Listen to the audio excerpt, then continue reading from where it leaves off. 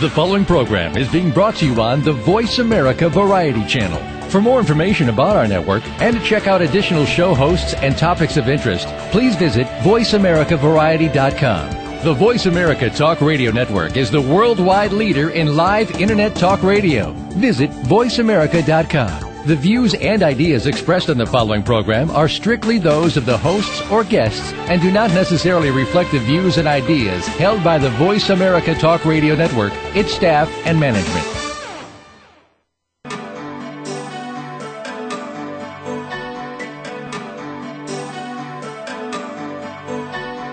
Welcome to Dr. Carol's Couch with your host, Dr. Carol Lieberman. All comments, views, and opinions are solely those of Dr. Lieberman, her guests, and callers. Now it's time to have a seat on Dr. Carol's Couch. Here's your host, Dr. Carol Lieberman.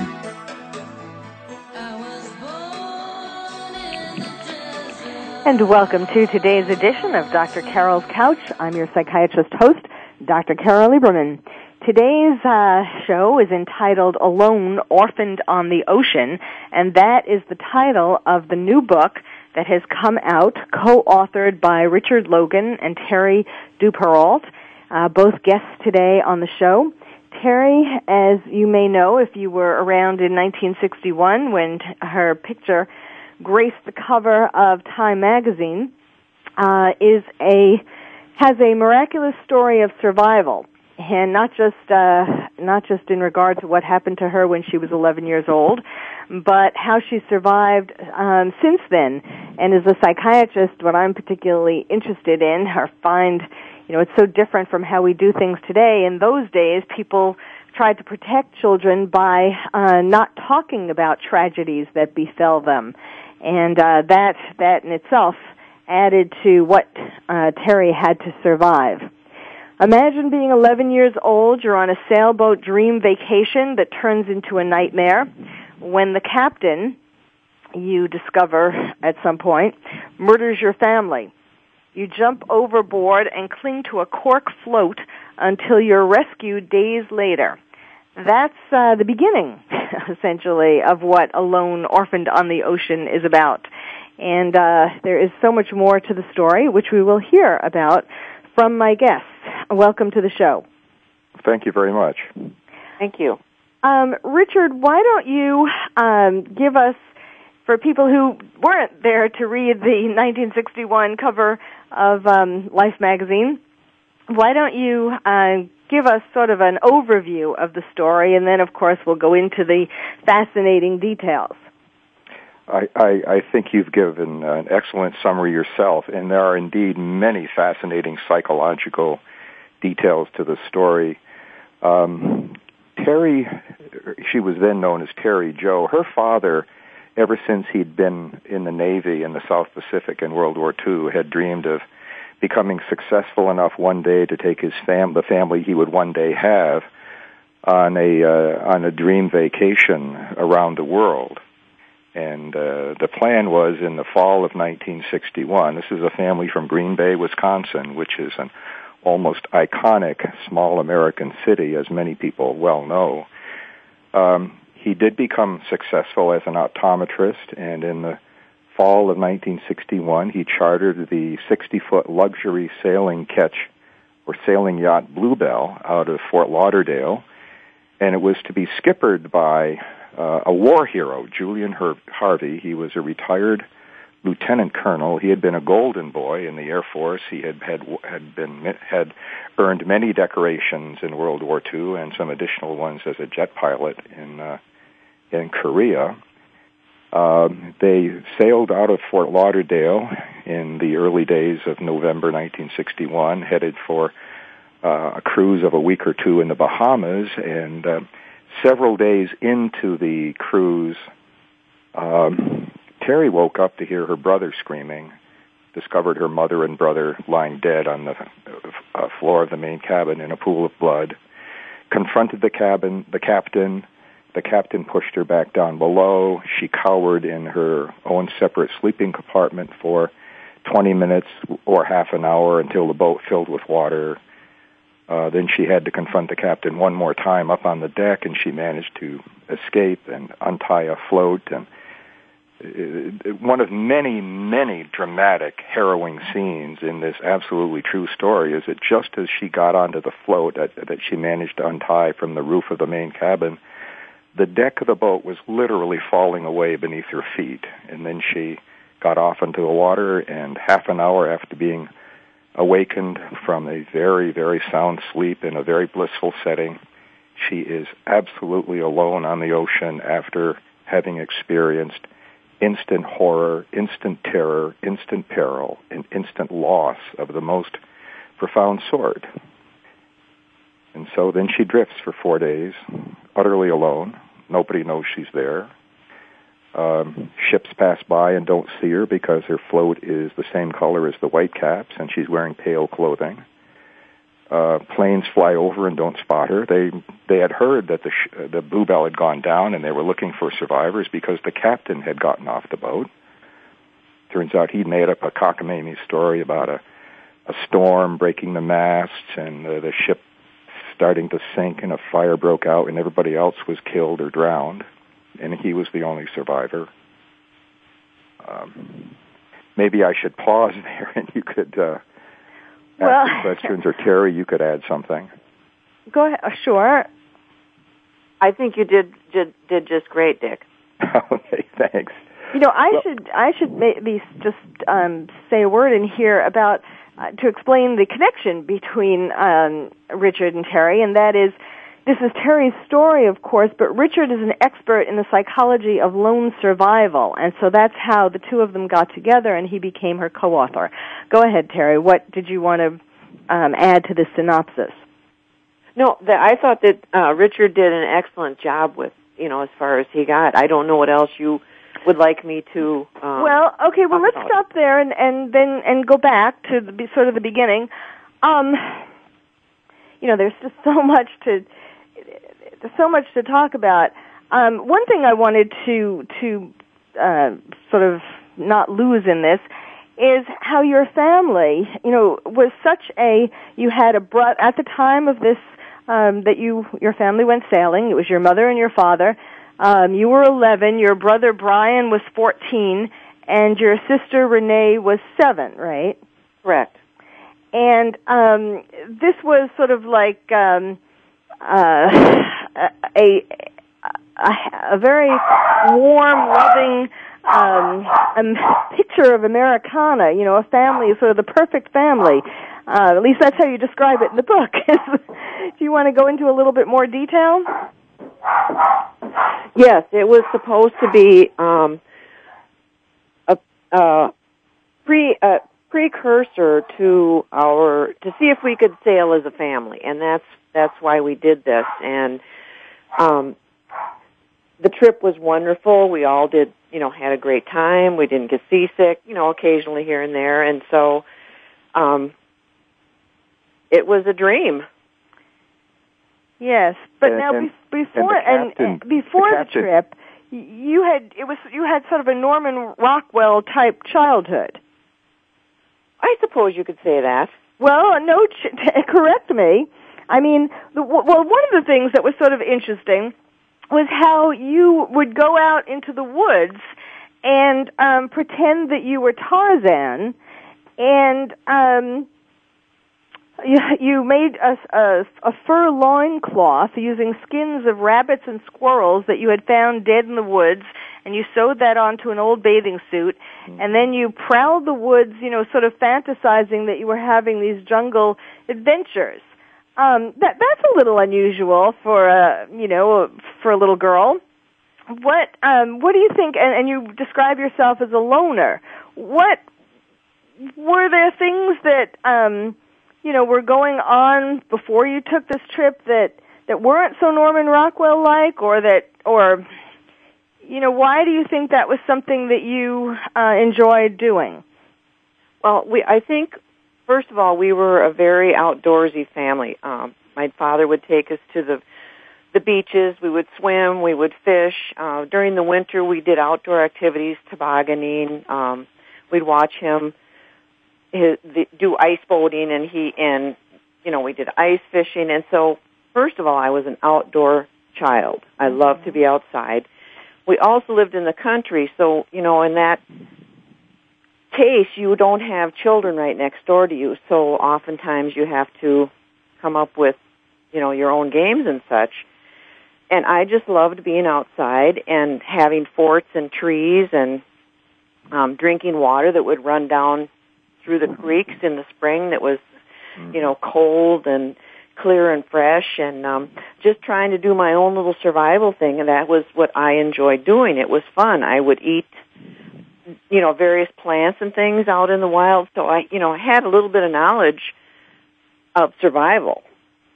Doctor, if I could just add, I think the fact that she fantasized like this was a reflection of how secure and indeed Rockwell-like her life was, that her life was so secure that she had to kind of pretend that there was real danger in the world. I mean, I think that's part of the point.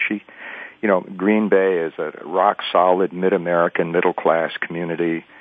They had a very, very comfortable existence, a loving father, a loving mother. They did all the kinds of things that we imagine a middle class family would do, and they were living the American dream. Absolutely.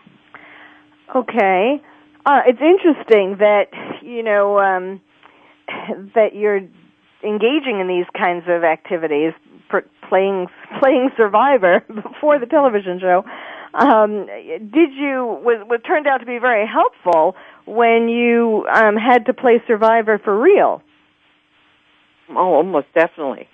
It was. I didn't fight anything. I just adapted to the situation, and I think that was a big part of my surviving. I didn't waste energy in fighting anything. Mm-hmm. Yeah, and she was used to being alone. I think that's part of it. And her doing these things, it's one of quite a few really uncanny things about this story, is that if there's any one 11-year-old girl who could make it through what happened, it was Tere Duperrault from Green Bay, Wisconsin. In addition, she was blessed and still is with a very low-key temperament. She's not easily upset. Sometimes it's a challenge to get her to laugh, too, because she's pretty steady, easygoing, even-keeled kind of a human being. So I think her pretending to be at risk in the jungle when she was 9 and 10 inoculated her to some degree against the experience of being all alone, utterly helpless and vulnerable on the ocean. And I just wonder if a kid who'd had a more sheltered middle-class upbringing, how they would have... I don't think we would ever have known, because they wouldn't have survived long enough to be picked up. Right. Well, let's have a little bit of... let's talk about what actually happened on the boat that night. And also, I guess, continuing the story about what happened when the captain got to shore and so on, and he didn't know that Tere was alive. And why don't you continue with that, Richard? And then I want to ask Tere about, I guess one of the frustrating things in this book is fabulous. I couldn't put it down literally. And I would certainly recommend it to all of my listeners. But one of the frustrating things is that there are still so many unanswered questions, and it seems to me that as frustrating as that is for a reader, it must have been incredibly frustrating to have lived through that, where you still have to wonder about so many of these things. Oh, I hear the music. I guess we're going to have to wonder 2 more minutes. Okay. But when we come back, we'll talk a little bit more about the aftermath. After the captain was rescued, and then Tere, I want you to talk about what you think happened, what your current evaluation is or idea is of what happened on the boat that night. We'll have to take a break. I don't want to leave the story, but we do have to do that. My guests are Richard Logan and Tere Duperrault. The book is called Alone, Orphaned on the Ocean. You're listening to Dr. Carol's Couch, and I'm your psychiatrist host, Dr. Carol Lieberman.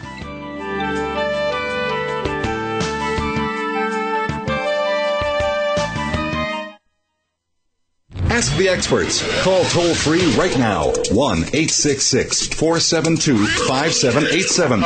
And ask our all-star team to answer your question. That's 1-866-472-5787. Thank you for calling. VoiceAmerica.com. Are you ready to go green? You've asked, and we've heard you. Voice America presents the Green Talk Network. Environmental topics are at the forefront of our society, and the Green Talk Network is here to keep you up to date on the latest trends and new innovations for the eco-conscious lifestyle. We'll help promote a variety of ideas on the environment, from global warming issues to how you can become more eco-friendly in your daily activities. Be a part of the solution, not the problem. Visit the Green Talk Network page on voiceamerica.com and tune in to help spread the green. Are you having difficulty coping with these troubled times? Do you want help?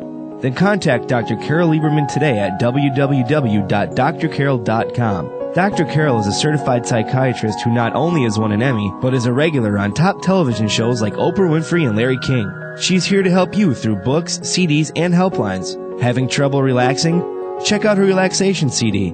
Has the fear of terrorism crippled your life? Call the terrorism hotline.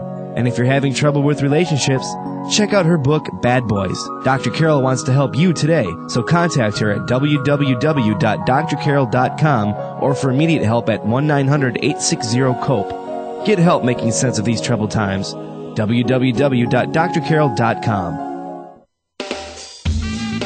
Radio by George is a lifestyle program dedicated to improving the lives of listeners by focusing on the holistic growth of their mind, body, and spirit. Host Eddie George shares his life experiences as well as the experiences of his guest commentators and experts with the listening audience to focus them toward reaching their personal and professional goals. Tune in every Monday afternoon at 1 p.m. PST, 4 p.m. EST to Radio by George on the Voice America channel and learn more from the life experiences of a man who went from being a somewhat unruly kid in the streets of Philadelphia to a retired professional athlete who has become a role model for not only young people but for businessmen and women globally. Plan to spend your Monday afternoons with Eddie George and his empowering talk radio show, Radio by George. That's every Monday at 1 p.m. PST, right here on the Voice America channel. Stimulating talk. Gets those synapses in the brain firing really fast. All the time. The #1 Internet talk station where your opinion counts. VoiceAmerica.com. Welcome back to Dr. Carol's Couch. If you have a question or comment for Dr. Carol, dial toll-free at 1-866-472-5788. Now back to the show. Here's Dr. Carol Lieberman. And welcome back to Dr. Carol's Couch. I'm your psychiatrist host, Dr. Carol Lieberman, here today with Tere Duperrault and Richard Logan. Tere, they are both co-authors of the book Alone, Orphaned on the Ocean, which is Tere's true story. And Richard is an expert in the psychology of lone survival. When we left the last segment, I said that we were going to talk about, sort of continue the story that you started telling, Richard, about what happened when the captain was rescued from the boat. Yes. Now, when Terry got off the sinking Bluebell, the captain had gotten off just literally a few seconds before and dove after the dinghy on the other side of the boat. He was picked up the very next morning. And within a day or so, he was testifying before the Coast Guard, and he said that there had been a squall. The mainmast broke. It fell straight down through the hull, and the boat started taking on water. Gas lines were ruptured. A fire broke out. And he told several different versions. In one version, several people were killed outright as the debris fell into the cockpit where everybody was. In other versions, he says people were injured and then they jumped overboard and drowned.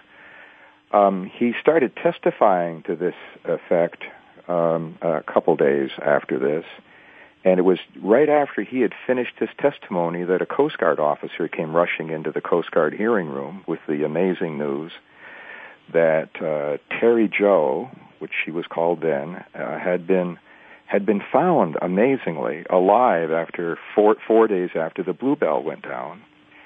The captain sort of went to the window and looked out and mumbled some kind of a vague goodbye and left, and the Coast Guard officers wondered what was happening with him. The next day, his body was found in a modest motel bathroom, and it was one of the bloodiest suicides that veteran Miami police officers had ever seen. Here was this gorgeously handsome hunk of man who had mutilated his body in the process. He didn't just slit his wrists and get into a bathtub. He had cut his neck, he'd cut his wrist, he'd cut one of his thighs all the way to the bone, if you can imagine what that would involve if you're only using a double-edged razor blade that you're holding between your fingers. So the Coast Guard and the police took that as an admission of guilt, that he had something murderous to hide, and indeed that was what the investigation eventually concluded.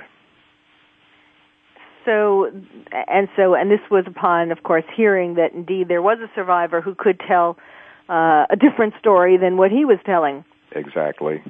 And, the captain, Julian Harvey, had a very interesting childhood and life in the sense that, besides being reportedly very handsome and a war hero and so on, his parents got divorced when he was very young, and his mother was a chorus girl, and she then remarried. And when she did so, he was sent to live with an aunt and uncle. And it seems to me, and then he went on to have a succession of wives. The wife that he had on the boat, on the Bluebell, when it went down, was his sixth, right? That is correct. And, it seems to me that he had a lot of rage towards women, particularly, due to his mother having essentially abandoned him, rejected him when she remarried and sent him to live with his aunt and uncle. And, so underneath this sort of bravado, he and his, his basking in being able to attract so many different women who would then be eager to marry him. It seems like with each divorce, he was the one who wanted the divorces for the most part, and with each one, it was he was rejecting them. It was like he was repeating this pattern of rejecting women because of how he had felt rejected by his mother. And obviously underneath all of this, he had a lot of self-loathing that could account for his, and of course, with whatever the grief and the guilt and whatever he was feeling about what happened on the Bluebell. But even before that, it sort of speaks to a very early self-loathing besides what had happened on the Bluebell. Right, and I think that's one of the things he hid behind this gorgeous mask. Not just his physical appearance, but, the stature he later attained as a war hero and as a dramatic, romantic figure. But I think you're absolutely right. He used women as objects, and, then there could be a debate about whether he suffered more from a severe narcissistic disorder or a severe sociopathic disorder, and I know that there are some people who say those are incompatible. No, there are a lot of people who have both. And there are a lot of people who have both, exactly. No, I think you're spot on to something. We are, by the way, working on a supplement chapter which will deal with the psychology involved that's touched on rather lightly in several respects in the book, because we didn't want it to be a psychology book. We wanted to tell a story. Well, so Terry, tell us about what you are, as of today, almost 50 years later. What was it like for you being on the boat? Just take us to that scene. What you saw and heard and how you felt. Okay. When I was awakened with my brother's screams, it was the type of a scream that you knew something terribly wrong had happened. And so at that point, my heart was beating, and I was just, sort of waiting to see if there was more I could hear, or if more was happening, whatever. And I was on high alert, and when I went out my door and I saw my mother and brother lying there, I didn't go over to them, touch them or anything. I just looked at them, and I've always felt guilty about that. Why didn't I go over and see how they were or talk to them or something? But I think I must have known subconsciously that they were deceased. As I went up the stairs and saw the captain, when he came toward me, he was very, very angry. He had a rolling eye, and as a result of that rolling eye, when I see someone with that rolling eye, it's like it brings me back there. Yes, PTSD, post-traumatic stress disorder. Yeah. And then when I was back in my bunk, every time a new situation would arise, say, for instance, when I started hearing water, I thought that the captain was washing away the blood. And what was happening was the water was filling the boat and it was starting to sink. So, and at one point when he came in to open the door of my cabin with the rifle in his hand, we just had eye contact. We just stared at each other and no one said anything, and then he backed out. So I didn't at that time, but I figured out now that he probably was thinking I would go down with the boat. It took me a long time to realize that.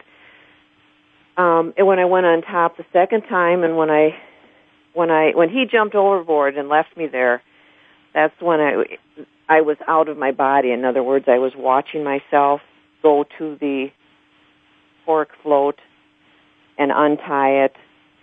And then as I got in it, I knew that one of the lines was still connected to the float, and I was very fearful that it was going to pull me under, because I knew the boat was sinking. Mm. And then once I was safe, the boat was gone immediately. I huddled there, and I was fearful at that point. I was very fearful because I knew the captain had gone off the other side of the boat. I knew he was near, and so I tried to huddle in the dark and just be quiet and not be noticed.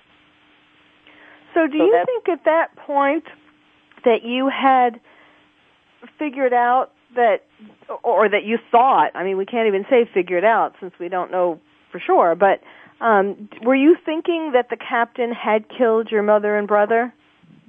No, I hadn't thought that. I hadn't, in my mind, I really hadn't thought about what had happened. I know I saw them there. I thought my father was still alive somewhere. I didn't see the captain do anything, so I didn't think, I believed that an accident had happened, and for years and years and years, I called it the accident when, as circumstantial evidence points out, it really wasn't an accident.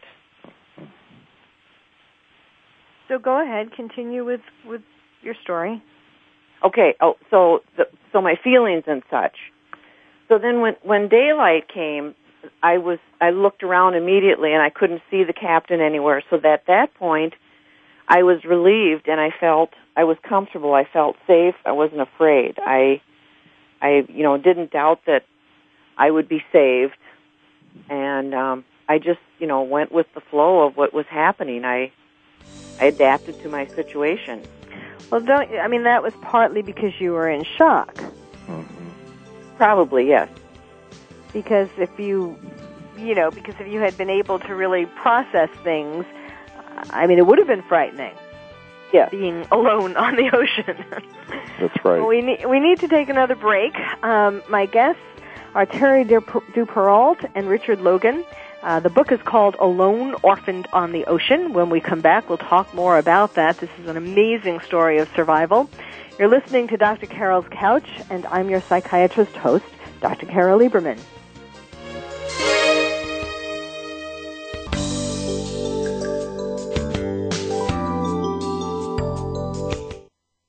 Ask the experts. Call toll-free right now, 1-866-472-5787. And ask our All-Star team to answer your question. That's 1-866-472-5787. Thank you for calling. VoiceAmerica.com. If you want to get ahead, you have to stand out from the crowd, the clutter, and the competition. Are you? Tune in each week for Standing Out with Lauren Saunier. Lauren and her guests have the secrets that can help you and your business get noticed, get attention, and achieve your desired results no matter where you're starting from. Standing Out with Lauren Saunier, live every Friday at 12 noon Eastern Time, 9 a.m. Pacific Time on the Voice America Business Channel. Get ready to be a marketing machine. What it comes down to, ladies, is that defining line between been there, done that, and ain't going back, baby. Yeah, I've heard them call you yuppies and baby boomers, maybe even dolls, babes, darling, sugar, and sweetheart, but I say that women are truly amazing. Join Dr. Marlene for Amazing Women, Brains, Beauty, and Style every Wednesday at 1 p.m. Pacific, right here on the Voice America Women's Radio Network.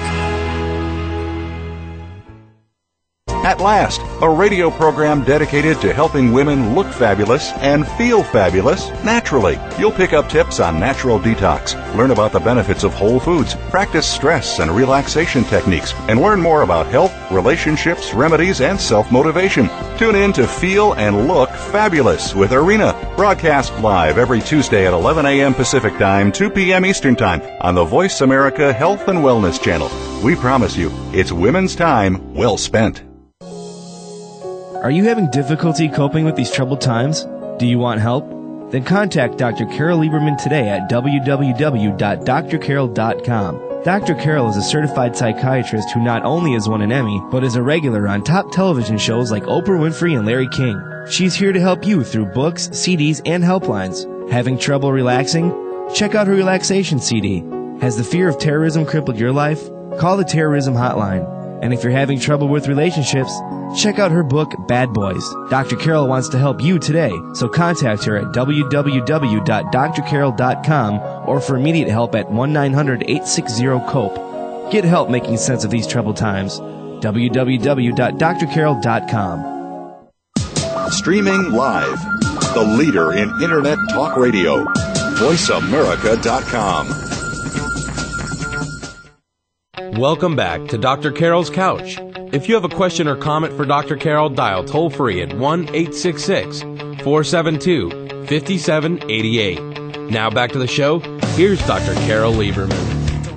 And welcome back to Dr. Carol's Couch. I'm your psychiatrist host, Dr. Carol Lieberman, with my guests, Tere Duperrault and Richard Logan, the co-authors of Alone, Orphaned on the Ocean. Before the break, Tere, you were telling about your, being rescued and so on, being on the cork float. And how is it, how over the years did you piece together what you think happened on the boat that night? Since your aunt and uncle with whom you went to live after the accident didn't believe, as in 1961, I guess that was sort of more common in those days, that people thought that they should keep tragedies away from children. I mean, that if you don't talk about it, that the child won't be feeling any of these feelings. So they didn't really bring you to a psychiatrist after you got home. So how did you start to piece all of this together? Well, that's the reason the book is coming out now, is because it has taken so long. And it's been through, a lot of, Richard has helped me figure this out. The two of us have gone over and over everything that happened, and he has helped me to figure it out. In fact, I went to a survivors group, when I was in my 30s, and I didn't feel that I belonged in that group because I still called it the accident. I always had this belief that, you can't accuse someone unless you see them do something. And so, therefore, I wanted to think good of Harvey. I didn't want to think that he had done something horrible. And so I just think over the years it took people like Richard to help me understand that something terrible did happen, and he did it. Mm-hmm. Well, one of the things that's interesting, I mentioned at the beginning of the show that you not only survived 4 days and 4 nights on the ocean alone, but you also had to survive the rest of your life in the sense of living in a not being able to talk about it, nobody talking to you about it, having this elephant in the room, as you talk about in the book, and which must have been incredibly difficult. And then, of course, start growing up and essentially looking for your father in the men that you dated and married. You were married 4 times, right? You're married. You're happily married now, yes, which is very nice, to a man who is not a bad boy. But have you these 3 men who you married before?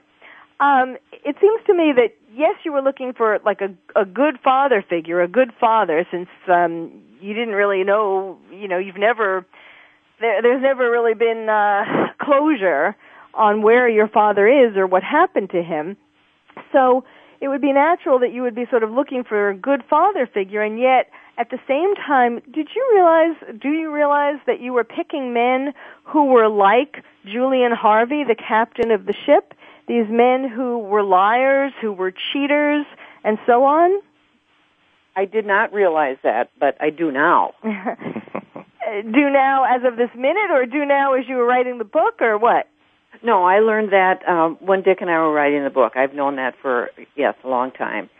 Yes. You picked men who were charming like Julian Harvey and who were attractive and who sort of charmed their way into a marriage with you. But I also was looking for, the one thing in my father that I was looking for was the adventure. They seemed to be adventurous. Uh-huh. And I think that was a part of it also. Yes. But what was also interesting is that just like when you were on the Bluebell and there was trouble because of this captain, and from which you had to escape. I mean, the captain was dangerous. He wasn't just adventurous. He was dangerous, and you had to escape. And you then developed this pattern of being with men who were like the captain, and then you had to escape from them with your children. Yes. No, I think I find that a very interesting part of it too. I mean, some of the psychology involves more depth psychology than other psychological aspects of the story, but I think you're raising some absolutely fascinating questions in terms of what would go on beneath the surface, so to speak. Yes. So you were still trying to sort of find your way, survive, and let's see, when you were a teenager, you saw a therapist briefly, correct, who also didn't talk about the incident, like you were having boyfriend troubles or something, and he talked about things apparently with you on a superficial level instead of talking about how you would be afraid of developing intimate relationships because you would be afraid of losing these people, like you had losing these men, losing these relationships, not just with men actually, but as you had lost your family. Yes. And then, of course, you did ultimately wind up having, how old were you when you were in Germany and as an army wife, when you did see a psychiatrist? That was in 1981. Okay. And so that apparently did bring a lot of insight to you. Yes, it did. It did, because I was at a point in my life where I was very depressed, and I thought, had no self-esteem. I thought I was just a bad, evil person, and that the marriage was going bad because it was me. I was just a horrible person, and this psychiatrist, really saved me, because he told me, he said, no, there's nothing wrong with you. And then, and so that was what I needed to hear. and we would work, in sessions there, and I'm always grateful to him. Yes, and that, of course, relates to the survivor guilt. What is it? And this confusion, these unanswered questions as to what actually happened, and somehow, you survived, and the other people didn't, and I guess as a little child you blamed yourself. Right. Right. Yeah, she always talked about feeling guilty that she did not go check on her mother and brother more closely. She's talked about that quite a bit.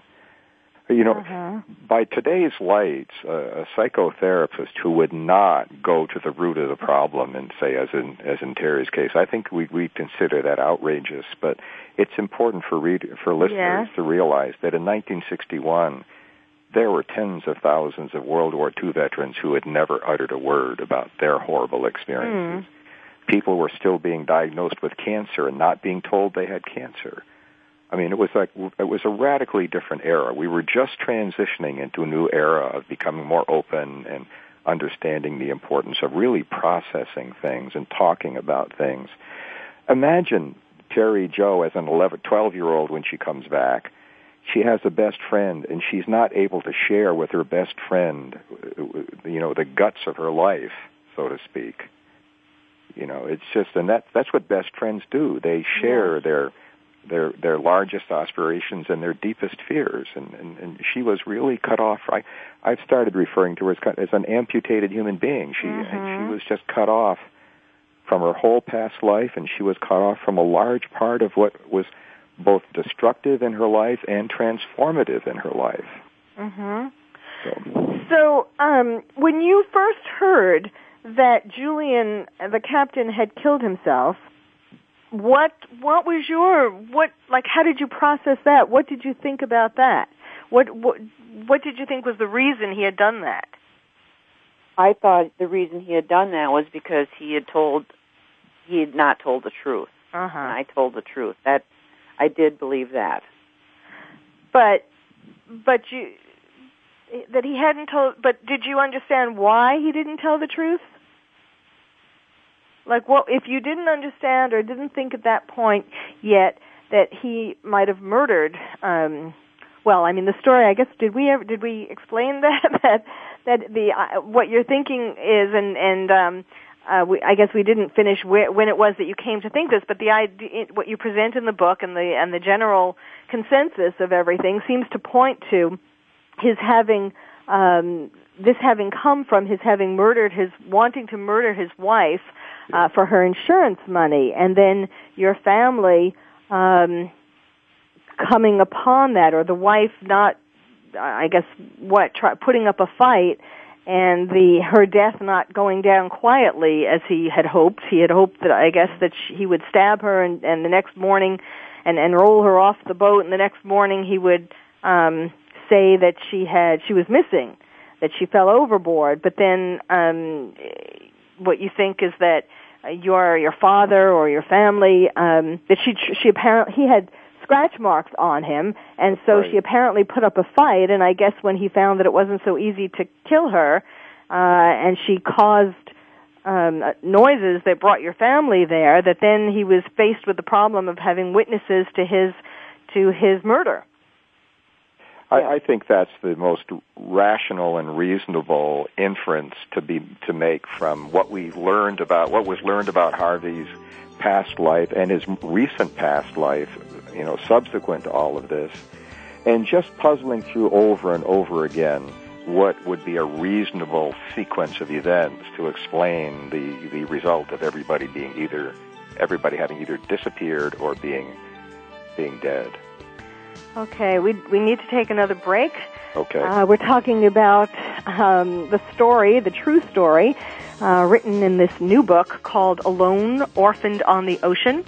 And my guests are Richard Logan and Tere Duperrault. So stay tuned. You're listening to Dr. Carol's Couch, and I'm your psychiatrist host, Dr. Carol Lieberman.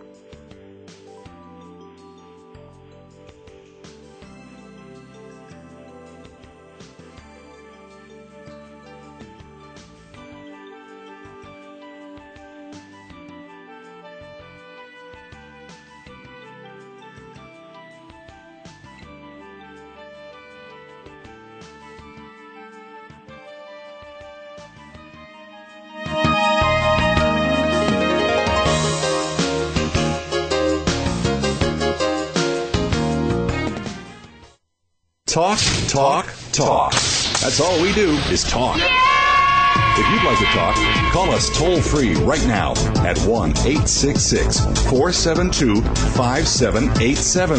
1-866-472-5787. That's it. VoiceAmerica.com. Are you having difficulty coping with these troubled times? Do you want help? Then contact Dr. Carol Lieberman today at www.drcarol.com. Dr. Carol is a certified psychiatrist who not only has won an Emmy, but is a regular on top television shows like Oprah Winfrey and Larry King. She's here to help you through books, CDs, and helplines. Having trouble relaxing? Check out her relaxation CD. Has the fear of terrorism crippled your life? Call the terrorism hotline. And if you're having trouble with relationships, check out her book, Bad Boys. Dr. Carol wants to help you today, so contact her at www.drcarol.com or for immediate help at 1-900-860-COPE. Get help making sense of these troubled times. www.drcarol.com. What it comes down to, ladies, is that defining line between been there, done that, and ain't going back, baby. Yeah, I've heard them call you yuppies and baby boomers, maybe even dolls, babes, darling, sugar, and sweetheart. But I say that women are truly amazing.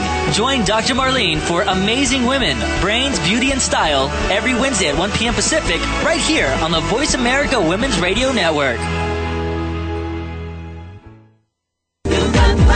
Are you a wow? A wise, outrageous woman of a certain age who wants thrilling work, vibrant health, joyful relationships, financial freedom, and the new F word, fun, in the next stage of life?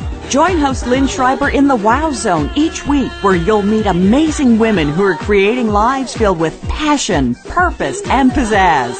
In the Wow Zone, broadcast live every Tuesday morning at 11 a.m. Eastern Time, 8 a.m. Pacific Time on the Voice America Variety Channel. Anything is possible. The Internet's #1 talk station. #1 talk station. VoiceAmerica.com. Welcome back to Dr. Carol's Couch. If you have a question or comment for Dr. Carol, dial toll-free at 1-866-472-5788. Now back to the show. Here's Dr. Carol Lieberman. Welcome back to Dr. Carol's Couch. I want to get back to the story. We're just touching on the highlights here. There's so much more to this story, and I again recommend this book, Alone, Orphaned on the Ocean, because it's like just this labyrinth, and there are so many, it's especially for sleuths. I mean, it could be read for so many different reasons. One, because of course it's a great story of survival, but another for amateur sleuths. There's no end to scenarios that you could come up with as to what happened. One of the things I want to ask you about, Terry, is you mentioned that on one of the visits to the islands, this happened a few days. The nightmare happened. The nightmare night happened after you and your family had already been visiting some islands and having a lovely trip.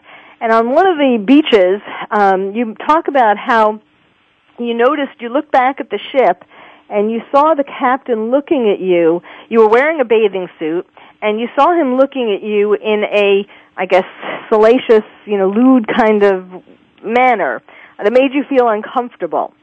Could you talk a little bit about that, and whether you, in some way, his history, perhaps he had a history of having been a pedophile. Just talk a little bit about that.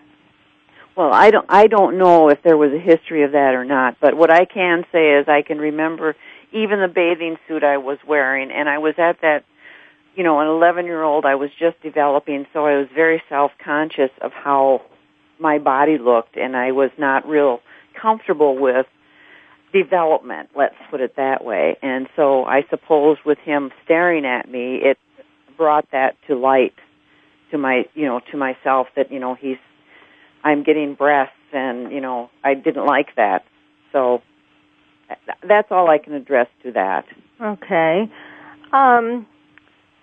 Well, I started wondering, thinking about that. I mean, you don't write anything, there isn't anything in the book, and I haven't read anything about any known, his having been convicted of being a pedophile or anything like that, but you do talk about your third husband turning out to be a pedophile. And since as I talked about before, there seemed to be this pattern of unconsciously, of course, not consciously, picking men who were like the captain in so many ways. I just wondered whether there might be that in his history, and whether you ever worried whether, he was found, what did you make of the fact that he was found, when he was rescued, your little sister was in the dinghy with him, deceased, and he claimed that he had picked her up from the water, that she was already dead, but that he had, scooped her up from the ocean, and yet there was some controversy as to how long she had been dead.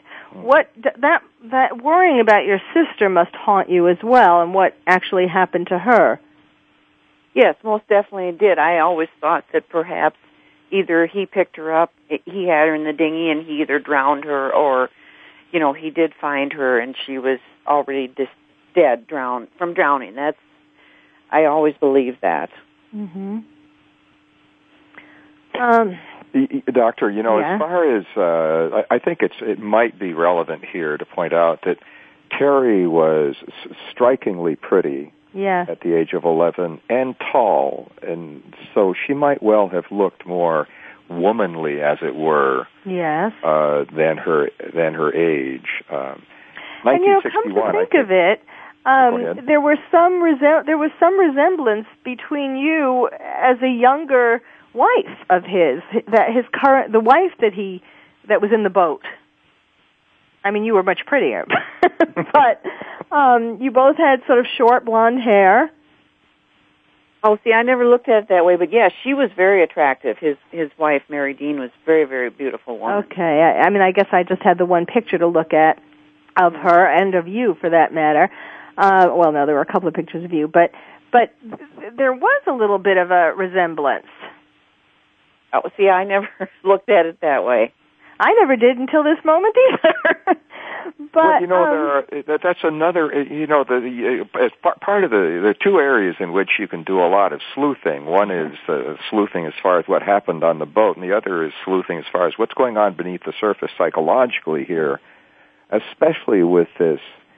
The captain, when if this ever becomes a movie, whoever plays the captain in a movie is going to win an Oscar, because it's such a complex. Yes. Shining knight character with such a complicated, devious dark side and all of that. Yes. So who knows? Yes.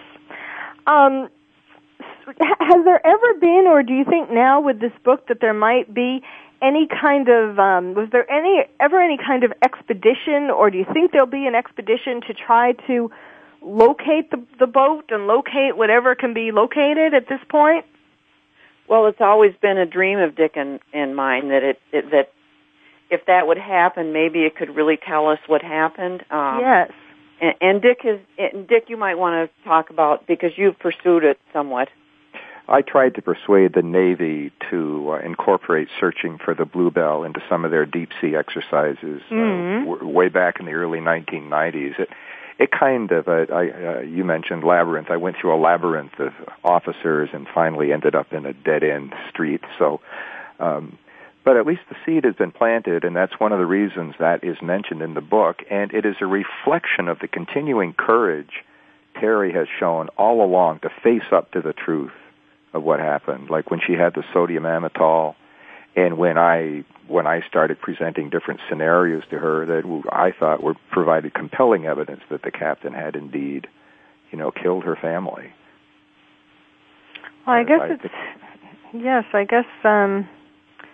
it's hard to imagine anything else happening. Certainly no one in your family was violent. I mean, and there wasn't a storm, as he said.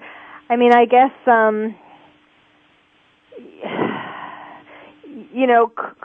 could there have been something that his wife and your father found out about him, or I don't know. I mean, we could go on for hours and hours coming up with scenarios, but yes, I think this would make a fabulous movie. I mean, it just cries out to be a movie. It's so incredibly dramatic and so heartwarming in the end to see how you did survive. And as I said, not just the 4 days and 4 nights. Not just first of all getting off the boat. But the 4 days and 4 nights in the ocean where you were dehydrated, the sun was beating down during the day, the evenings were freezing, you were in almost dead when they rescued you, and you came back to life pretty robustly in the hospital pretty quickly.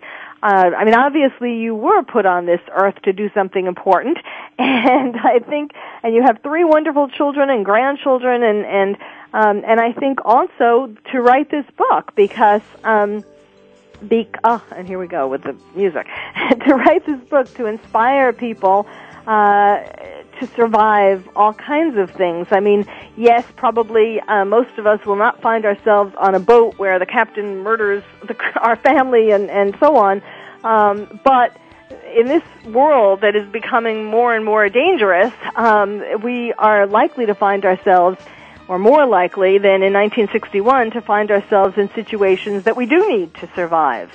And your story is really one that comes at a very important time. It's good that you two were collaborating for 20 years because it was hatching something that is very important to come out at this time. So thank you for sharing your story, Tere Duperrault, and Richard Logan. Thank you for being such an expert in the psychology of lone survival. And again, everyone, the book is called Alone, Orphaned on the Ocean. You can find it in bookstores everywhere, on Amazon, and so on. This book is becoming quite a bestseller. So go out and get it because we've just hit on the highlights. And thank you both for being on the show. Thank you all for listening. You've been listening to Dr. Carol's Couch. Again, the book is called Alone, Orphaned on the Ocean. And my name is Dr. Carol Lieberman.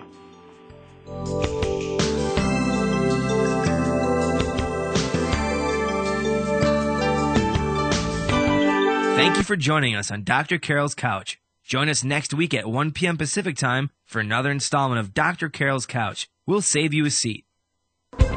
Thanks again for listening to the preceding program, brought to you on the Voice America Variety Channel. For more information about our network and to check out additional show hosts and topics of interest, please visit VoiceAmericaVariety.com. The Voice America Talk Radio Network is the worldwide leader in live Internet talk radio. Visit VoiceAmerica.com. The views and ideas expressed on the preceding program are strictly those of the hosts or guests and do not necessarily reflect the views and ideas held by Voice America Talk Radio Network, its staff, and management.